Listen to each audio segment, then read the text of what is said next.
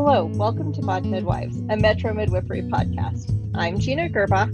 And I'm Nedra Hale, and we are home birth midwives serving the Denver metro area. Well, we haven't done a podcast for a while because the last time we did them, we did 3 in a row, and I went on vacation. So it feels like a long time since we've had a It does feel Mod like Midwives. A long time. How are you doing? Good. So as you know, I was over at your house earlier and we had this giant lunch, and now I'm starting to feel hungry for dinner. I didn't think I'd want dinner, but now I'm like, as we're sitting down to have the podcast, I'm ready. Yeah, you're like, I'm hungry. Yeah. I don't know how you thought you would make it from lunchtime to bedtime without eating again. I get so full, and then I'm like, oh, I'm never going to eat again. Yeah. And yet, always. Yes. I'm not very hungry yet, but I did make soup for the week, so I will have some soup tonight. Yep. Food prep is a big thing for me. I have to do my Sunday food prep if I'm not going to totally blow it all week long. So it's a huge thing. That's a good idea. Well, we realize we haven't had a student-oriented podcast for a while. So today we're going to talk about tips for student midwives. Yes. And I think that if you listen over time, you'll see that we have peppered different podcasts with tips, but we haven't really had kind of one oriented to this specifically. So we definitely had, so you want to be a midwife really early on in the podcast. Go back to, I want to say episode 3 or 4. And then we had life on call, which is a lot of, tips for learning to live life on call, but this is a little bit more like tips for students. And we've had tips for preceptors. Right. This one's tips for students. So yeah, right now we're in an interesting place in our practice. We actually have a couple students. We've got kind of a everyday, phase 2 student. We'll talk about the phases here in a little bit. And then we have a student working with us in a more advanced phase 2. So it's been fun, and it's been a kind of a little extra juggling of teaching responsibilities, but it's been working out great. Yes. So, I think it's been really So I guess just a quick overview of the stages of training, because some of these answers that we're going to kind of go through and talk about, just advice that we would give students. Know that some of the answers depend on where you are in your training. The 3 phases are, the first phase is observations or observed births. The second is birth assistant, or what's it called? Birth, I guess it's assistant. Assist is what we say, but yeah, I don't know what it's called. Yeah, and then the third phase is primary under supervision, where the student midwife is acting as the primary midwife, but they're supervised. Right. And so obviously some of these answers will be different based on whether you're in an observational phase versus acting as primary midwife phase. Big differences. So what would you start with your first tip for students? We kind of talked about this a little bit earlier, and I actually just thought of one that I don't think we talked about, but maybe we did and I forgot about it. But I think it's really important, and we've probably talked about this in the past, like touched on it. I think it's really important to work with different midwives, like, in different phases. And I know that the student we're working with right now that's doing primaries under supervision, she's also doing that with some other midwives. I think that's really great to just get different perspectives. But that does lead into one of the things we did talk about earlier, which was to not compare the different styles of midwives too much. I mean, it's okay to say, hey, I personally click with this style better than this style, but I think just appreciating the differences as opposed to comparing or even judging the differences, I think is really important. I think it's an interesting transition, because I think that you have to go from noticing different styles and different approaches to evaluating different styles and different approaches, and kind of learning what is going to work the best for you. Right. When you become a midwife. And so I think that it's natural to say, I don't really want to do it like that. I'd rather do it like that. But the trouble really comes when people are like questioning the preceptor, why are you doing this? So and so does it like that. Right. That's where the comparison really becomes a problem. Right. Like, yes, that's tricky. Yeah. And it's fine to ask questions about why somebody's doing something differently, but it's important to couch it in a open-minded, non-judgmental way, I guess. Like, what is the thinking behind this particular thing? Yeah, tell me more. So I'll give you an example. Okay. Because I usually ask, sometimes students will say things like, oh, I've never seen it done like that before. And I'll kind of say, so tell me what have you seen differently? And, I'll kind of try to draw it out too. But one example is that I prefer to check the perineum for lacerations soon after the birth. As do often right after before the placenta is born. So after the baby's born and before the placenta is born. There's a variety of reasons for this. One is that you kind of want your game plan. You kind of want to know what is coming up here for the next couple hours. And that gives you an idea if you're going to need to suture or not. The other thing is that the endorphins are really high right after the birth. And so I'm a big believer in examining and repairing the perineum sooner rather than later, because it's usually more comfortable for the birthing person. So that is different than a lot of midwives do. Sometimes it's easier to visualize too, because depending on what's happening with the separation of the placenta, the visualization might be clearer if there's not a lot of bleeding. Yeah, actually, that's absolutely true. I mean, 90% of the time that's going to be true. Yeah. So 3 reasons. There's 3 reasons why I like to do it that way. Yes. If you're going to repair, if you're going to need to repair, it is just really a lot, I think, easier to do it sooner rather than later.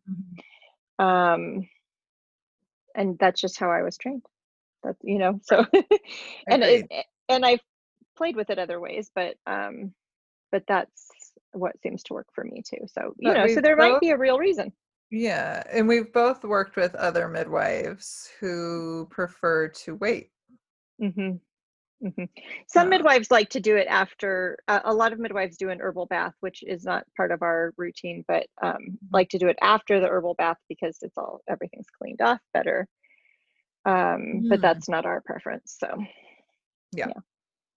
I like to get it all done, just like get that business done so that you can just like snuggle with your baby for the whole rest of the time. And it's just surprising. You would think that after just pushing out a big baby, a few stitches wouldn't be a big deal, but it really is uncomfortable even with lidocaine and local anesthetic.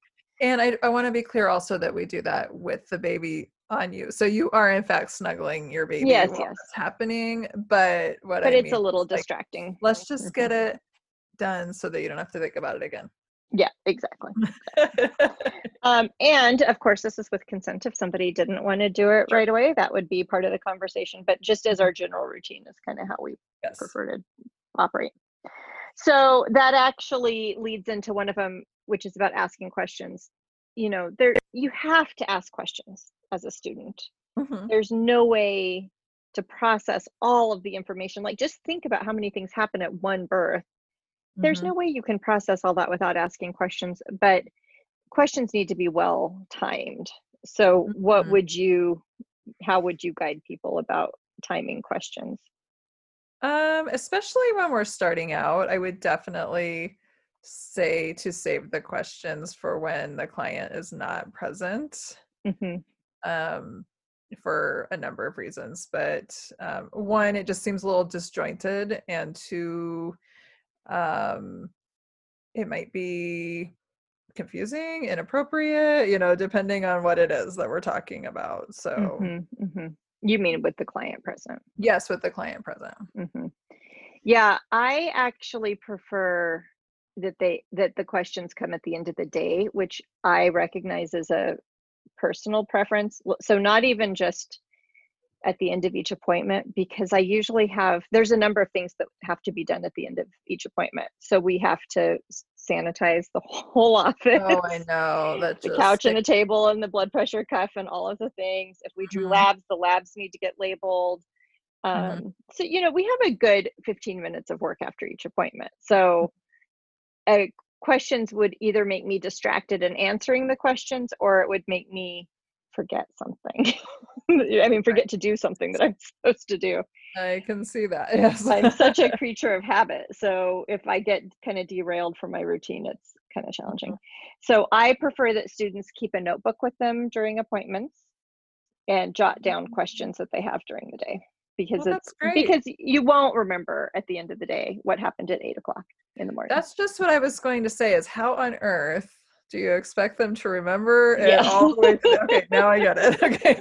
You have to jot down your questions and enough information that we can go back and say, oh, that's what you were confused Right. Yeah. It would be impossible. It's impossible from the beginning of the appointment to the end of the appointment to remember everything. I know. So, I've had students, it's interesting because I've had students take a lot of notes and students that don't take any notes. I'm not a great note taker myself. I'm good about making my to-do list or making sure that I write down things I need to do, but I'm not good about, like, notes are not like how I learn information. But I've had students who will take 3 pages of notes during an appointment day, just all kinds of stuff. Yeah. And I think that's great. I think you should tap into your learning style. I can hear one of my teaching colleagues laughing at the term learning style, because we don't all just have a learning style, but those things that work for you, tap into those. Right.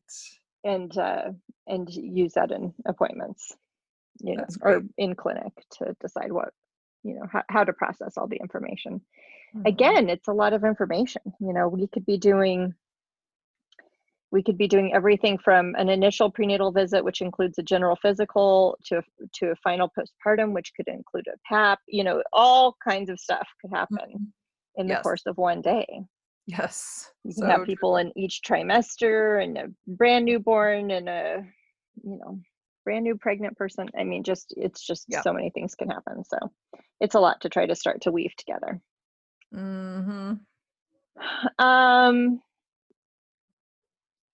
I think I want to be careful as we move into the next question. Okay. I think it can be a fine line of questioning with an open mind versus contradicting. And that's where part of the nuance comes about when the questions are asked. Yes, because sometimes it can feel as though, especially if the student is, as I said, they should be getting exposed to different styles and ways of thinking and all of that. So if they are being exposed to a different style and then they question in the presence of the client what has just, been said or done, that can feel like contradiction. And for the client, it can be confusing, because it's a lot to answer a question like, well, there's lots of different approaches to this, and this is why I like this, in front of the client, because then the client could be like, wait, why don't you do this other way? Or, it can be confusing, when in fact we all have our preferred approach. I think that's exactly it. Like, the more information that a student is taking in from many people, the more it can be kind of confusing for the student, I think, too. Wait, don't we always do this, or isn't this always what we do? Right. And it's just to be I don't want to be whiny or anything, but I just want to say that the mental strain of having a student in the office with you can be a lot. And if it feels like we're being challenged all day long with contradictions, that is really tiring. And it's not like we should not be challenged. Of course we should, because we should always be learning and growing. But having our day-to-day work be that way is too much. It's too much. Like, if you feel like you're needing to defend, where it feels like you're edging into the needing to be defensive. We have to be able to stick to a routine, and this is our style, this is what we do. Sure, we talk about things, but let's not do it all day long. And I think this also comes into back to what I was saying about this is very different by phase of education. So in the first phase, the observe phase, really, and let me also caveat, even if you're, say, in phase 2, you're in the assist phase, but you're starting to work with a new midwife, you have to still consider a certain observational period, because you're going to have to go to about 50 prenatal appointments before you know how the flow goes. Oh yeah. And so there needs to be this kind of just intake for a while that doesn't involve, how does this midwife work? Like, exactly. That's not really breaking it down yet. And so that first, it is just great to kind of just go and show up, just take it all in. And then as you progress through your training, most midwives will start kind of passing it back to you. But overall, you should only reply in such a way that that your mentor midwife is going to be okay with. So, there's a million different modalities that midwives refer to or use, from homeopathy, herbs, essential oils, all kinds of stuff. Right. All kinds of stuff. And you want to make sure that you're supporting the midwives' practice, the things that they usually use. We refer out for a lot of things. So if somebody does want to do homeopathy, they're much better suited to talk to somebody really knowledgeable in that. Right. Or, they're much better served to talk to somebody knowledgeable in that than for us to answer the question. Definitely. So, I guess, so it's just sort of a getting to know the midwife's practice and what is she going to say in this situation. There will be time for differentiation and learning your own style and your own approach and adding your own modalities into it, but it's not early on, is not the time for that. Yeah. And then usually, as you progress through your training, you will take on more and more of the answering, once the preceptors know what you're going to say, then you'll be given more responsibility for that. But right. But again, in front of the client is not the time to figure out what somebody's going to say. Yeah. And just like, I want to just add this little bit that has nothing to do with like interjecting of, midwifery related questions. Sometimes it's really best to save your humor for not in front of the clients too, until we really get to know each other, because I have had a couple of times where things were said that that almost killed me, actually, like a couple of times. Yes. Oh, I wish you could say. Do you feel like you feel like the person? I'll tell you later, but it's it's off color, kind of an off color joke or something. Off color jokes. It's just, you really have to be careful. And so first of all, know your midwife. Secondly, know your clients. That's really important. I definitely sometimes tailor my my less straight-laced jokes, not for everybody sometimes. Absolutely. Right. That's a good point. That sounds like there's a good story there, but we'll just have to leave it alone, I guess. But actually, that does kind of lead me to one of the other things that we brainstormed earlier, which is the prenatal appointment is not the time for you to process your own experiences and share your own opinions and beliefs. It's just not. And we all struggle with this because midwifery is a delicate balance of opening yourself up to be, you know, in order to form a relationship with somebody, you have to open yourself up to a certain degree. And we midwives have to open ourselves up a little bit so that we can have a relationship with our clients. However, it is a very fine line sharing some information and making it all about you. And when midwives have, or students have things that they're processing, they can do that in front of the clients, and it's really, really inappropriate to do that. So this is not, we don't want to hear about, you know, so again, there's a little sharing, but it's a fine line, and this isn't the time for the student to start experimenting with that. We're still struggling with it. Yeah. If we're all sharing I still of have ourselves. appointments where I'm like, oh my gosh, why did I Yeah, I do too.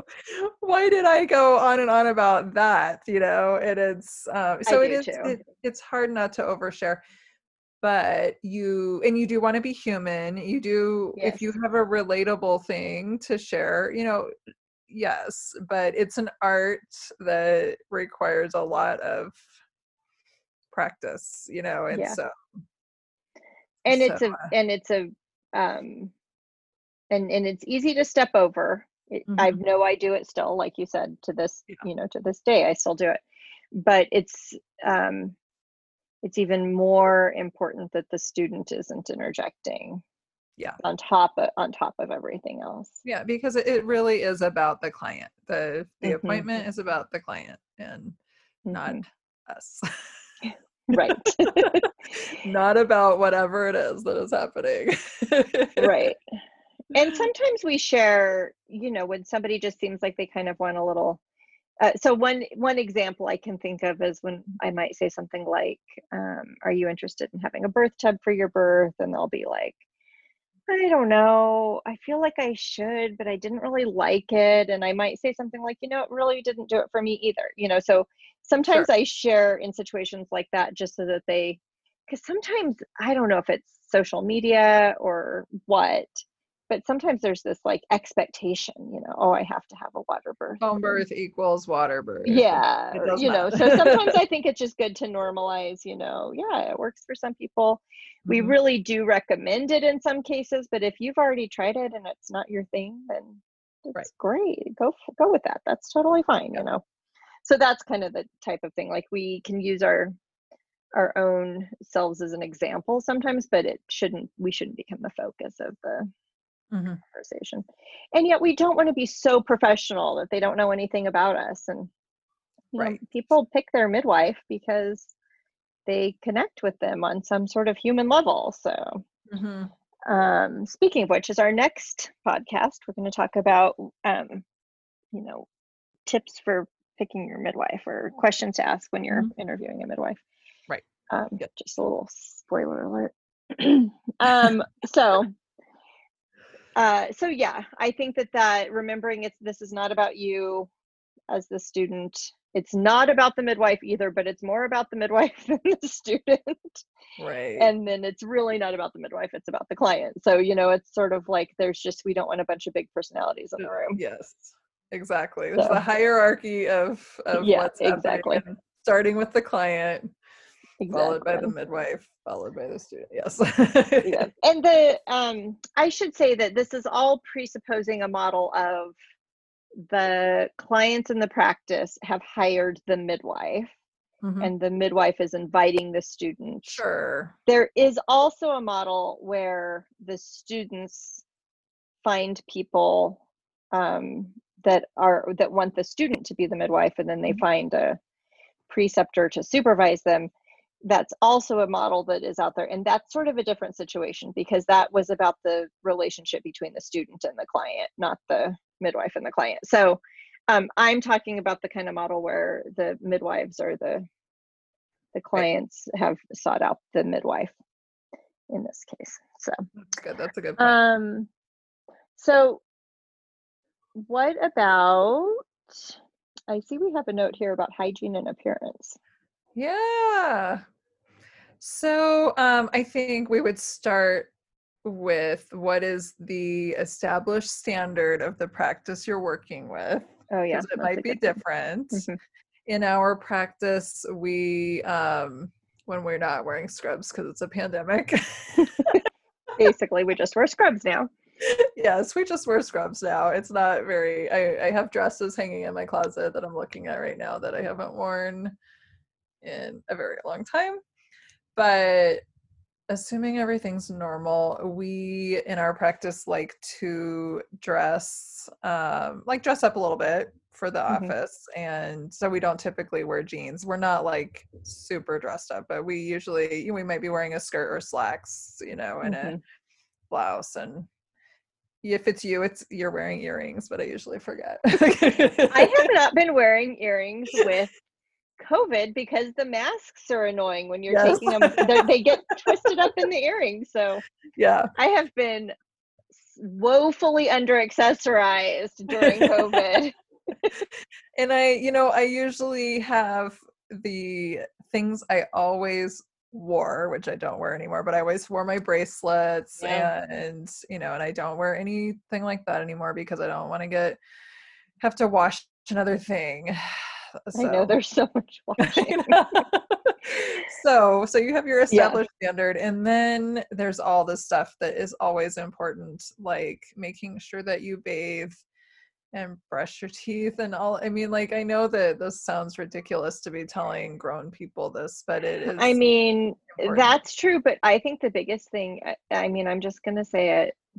I'm going to crunchy person purgatory here. Oh no, you're not going to say deodorant, are you? I am going to say deodorant because natural deodorant does not work a lot of the time. And a lot of us, and I've gone through my own phases.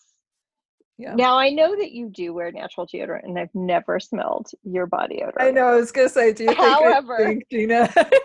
Sometimes natural deodorant does not work. Yeah, I will say that I do. If I'm gonna have a long day at the office, I do sometimes wear a standard deodorant. To the office, and it's births. They're sweaty. Births are sweaty. I still try to find aluminum free, because that's very important to me. But I might wear like a mainstream brand if I'm gonna have a long day, for sure. Yeah, I'm just such a deodorant. Like I have such trouble with it. The natural ones that do work cause me to break out. So. Yeah, you've got some like skin sensitivity, but I agree with you. Sometimes, we definitely work with a more natural crowd, which I totally relate to. That is also what I aspire to do, but it is, sometimes it doesn't work. Yeah. And we have issues.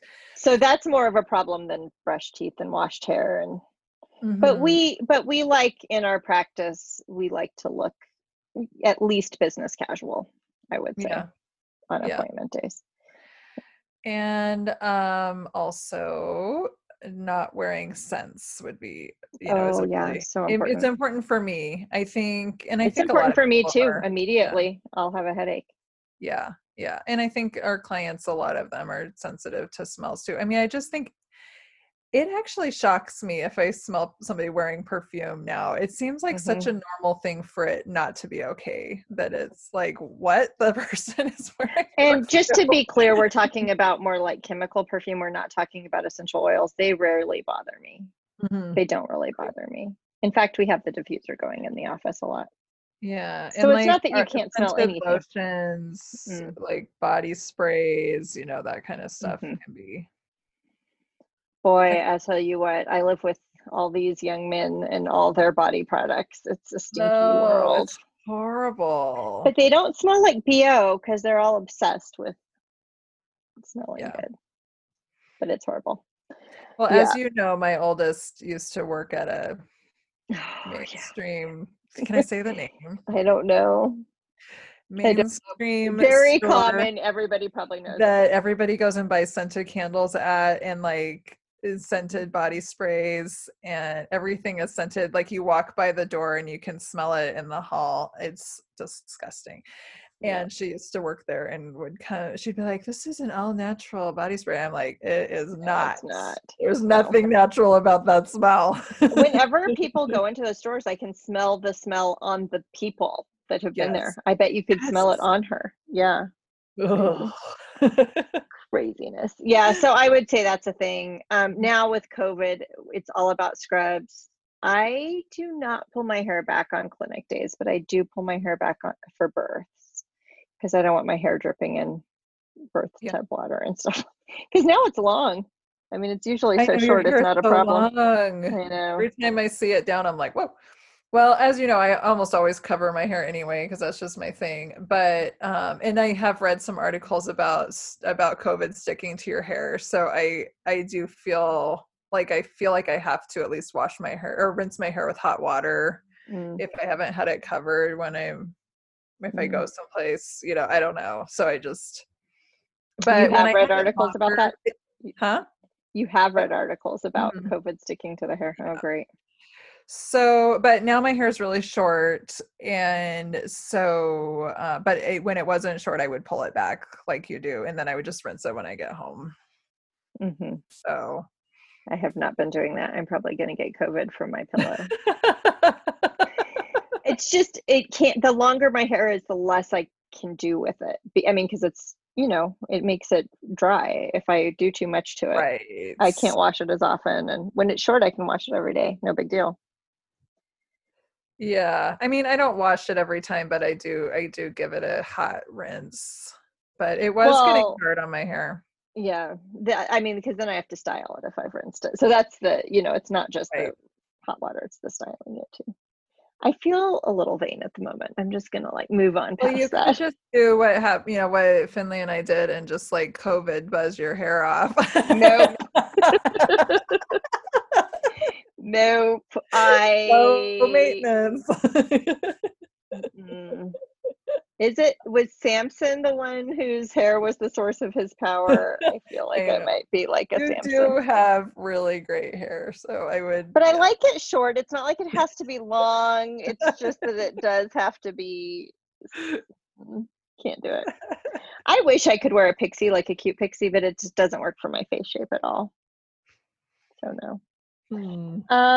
One thing that you mentioned earlier was that students do need to take responsibility for their own needs. So, when I have a clinic day, we book it back to back. We book 9 to 5, no breaks. And we do, we usually have people in and out in 45 minutes because we have to wipe down the office, but that means that we're wiping down the office and getting labs labeled and stuff. Yeah. So, you have to bring food that lends itself to little bites here and there. Sometimes it works out that we get a good break. It often works out that we get a good break. People cancel or somebody's kind of in a rush themselves and we have a short appointment here and there, but you do have to get through the day and still manage to stay nourished and hydrated, and masks make it harder to stay well hydrated. And true. So it's tricky. Which is, when you and I started working together, I had a hard transition period because I have to eat like all day long, and it was like a hard thing to figure out. I remember we had a moment. We had a moment because like I cry when I'm hungry. But also in the last practice I worked in, we would schedule like a really long lunch, and we would always go eat at like a fancy restaurant and stuff. So how did you manage that? You had so many clients. Oh, well, we had them stacked every 30 minutes or less sometimes. So wow. So fast. And we were also in there 4 days a week a lot. So it's, yeah. But we had a nice lunch. It is nice to have a lunch, but you do have to take a 2-hour break to go do lunch. And also COVID what's the point? Also, what's the point? Because are we going to go eat on the patio at Noodles and Company? That doesn't sound exactly. Because whatever, we're still not eating at restaurants anyway. Well, we're eating outside at restaurants. which is lovely, but it's about to be too cold for that, as we learned today on my back so deck. we're gonna just go through the winter without eating in restaurants, but that's okay. Yeah. I mean, it's just, it is what it is. Yeah. Yeah. And also at births, births can go long. They, really always a reminder to have enough food, water. Sometimes I used to think I was really flexible about water, but it actually turns out most people just have good water. But when they don't, I just can't drink the water. I cannot drink yucky water. The water in our office is hideous and I can't drink it. So I drink sparkling water all day long. So making sure that you have a good sized water bottle with you everywhere you go, lots of snacks. Right now, for me, taking care of, having the ability to attend to my needs at a birth also means that I have a blanket and I've got a method to stay warm in my car so that we can take maskless naps at births and stuff like that. And so it's, there's a lot to think about. And sometimes my students and I, I have one student that I'm with all the time that we don't mask because we kind of have a mutual trust about exposure.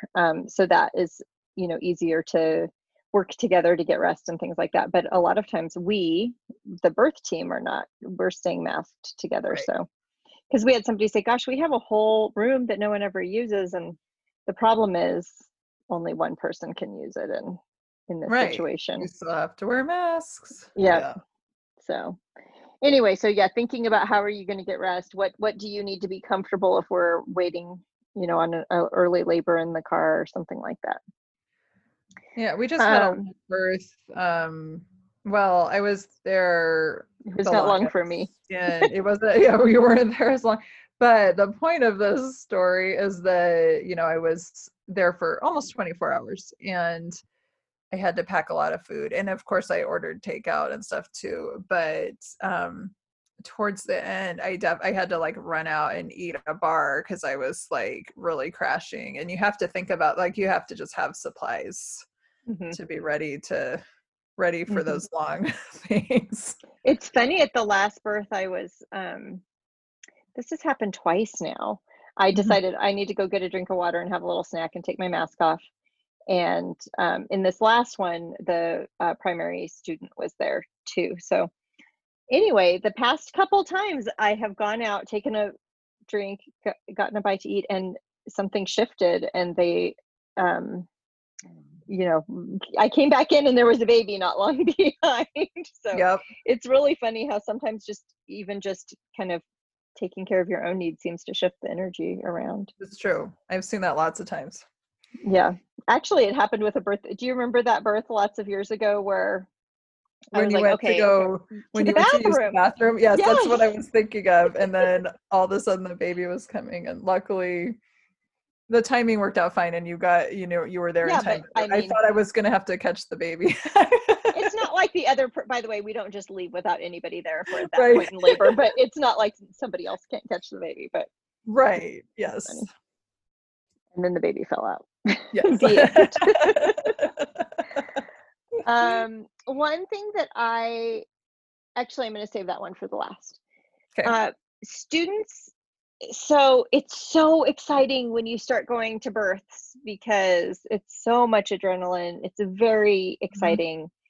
And it seems like that's what we live for. It seems like this is the pinnacle of what we do as midwives, but it is just the pinnacle. And underneath that pinnacle is an iceberg of other work that we do.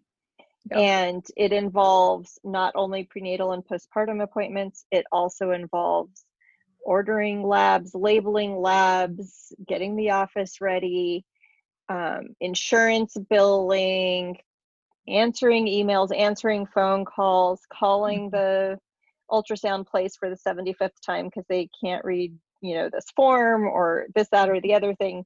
It is a huge amount of office work.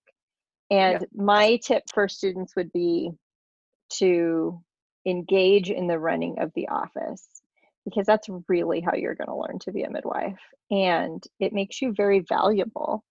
It makes you useful. Yes. And so the more that you're willing to do, it feels, I am not talking about grunt work. I am talking about the stuff that we do. the Right. practical operations of the practice. I think Yes. it's so important. So, oh, and we're not even, there's social media, there's, Mhm. Yeah. all kinds of stuff like that too, web page maintenance and so Yeah. many things. So the more that the student can engage in the whole practice operations, the better. So that would just be a tip to Definitely. make yourself useful Yes. in lots of different ways. But the last one that I wanted to talk about is that you are not expected to know anything. Like, I think that there is a misconception that if you get feedback, that you've done something wrong, and that is not true. Oh, yes. Yeah. So my tip is to be open to feedback, um, because you're learning, and that's how you learn, is to get input from Yeah. your mentors. And I think it's a real problem when students are defensive about that. Yeah. Yeah. It does happen quite a bit. It's just, Hmm. yeah, It's it's understandable. Nobody likes to get what feels like sure. criticism, but Yeah. it's really just feedback. And so I guess the point is that being open to it allows yourself to have that kind of mindset of a growth mindset. Mhm. What's that called? A curiosity. There's a word for that. Mm. Um, a curious mind, or curious, I Mm. can't, it's got a word. I'm sure somebody will tell me what I'm trying to say, Yes. Tell us what that is. but when you're willing to get feedback, you're open to growth, is basically what the bottom line is. Yes. um and it's hard for all of us, Definitely. but if you already knew how to be a midwife, you wouldn't need to be a student. True. So the point of being a student is to True. learn. I don't know. Do you have anything that you would want to add to that, or any of the other things? I think a lot of students are coming in to it from having done other birth work, like Mm-hmm. being a doula, for example. Mm-hmm. And I'm trying to be delicate how I say this, but you said you're not expected to know anything.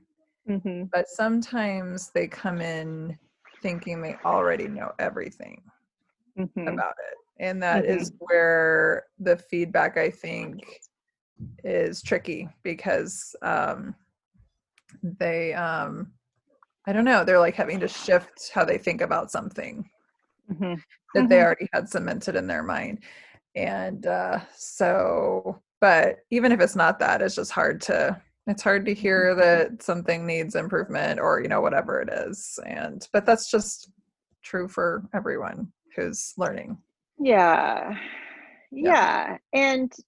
And knowing how to be a doula is a different skill set than knowing how to be a midwife. Yes. And I think it's a hard shift for a lot of people to go from, I think sometimes being a doula is almost a defensive position where you're like, okay, Mm-hmm. we're going to support our client to not get the interventions in the hospital that they don't want, and all these things, or, depending on what it is that the client is wanting. Sometimes the client wants everything, so that's not it. Mm-hmm.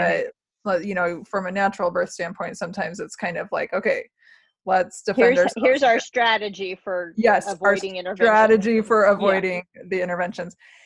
And then coming around to the provider standpoint, where, midwives are typically very low intervention providers, but finding out that there's reasons for a lot of Mm-hmm. interventions, I think is a big shift. It's a totally different viewpoint.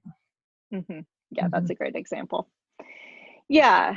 And I think that there is a certain, so this maybe goes back to learning styles again Mhm. that are not a thing. You have to explain that to me, because I thought that was a thing. It is a thing, but the just like anything, not anybody totally fits into one or the other learning style. Everybody takes in information in different ways. It's just that we all have sort of preferred and effective routes of Mhm. um, acquiring information. But for me, it is a little extra challenging to find ways to teach students who have a very different approach to learning than I have. And I'm totally willing to do it, but also just realize that we're also human, and that, you know, we have, so for example, I'm not actually a verbal processor at all. And so it's a great skill for a teacher to be a verbal processor, because the student can take in a whole bunch of stuff. Like, you know, a student who is a verbal processor can start taking all these pieces of information and combining them into, you know, the tapestry of midwifery. But when you're not a verbal processor, that's not great for students that are verbal processors. And so, so just also acknowledge that, you know, we all have different ways we teachers have different ways of learning too. And sometimes it's hard for us to meet everybody where they're at. And so for me, that looks like feedback later. For me, that looks like, okay, at the end of the day, here's some things that I want to give you feedback about. I have learned to do that sooner rather than later, to not wait a long time to provide that feedback. But it's not going to be a organic, this happened and you're getting feedback to it. It's just, it can't be. That's way too disruptive to the day. So, and I thought, I would have thought I was a verbal processor, but I'm just not. It's all in my head, and then it like comes out. Like, then it spits out. Definitely not a verbal processor. No, you're less of a verbal processor than I am, for sure.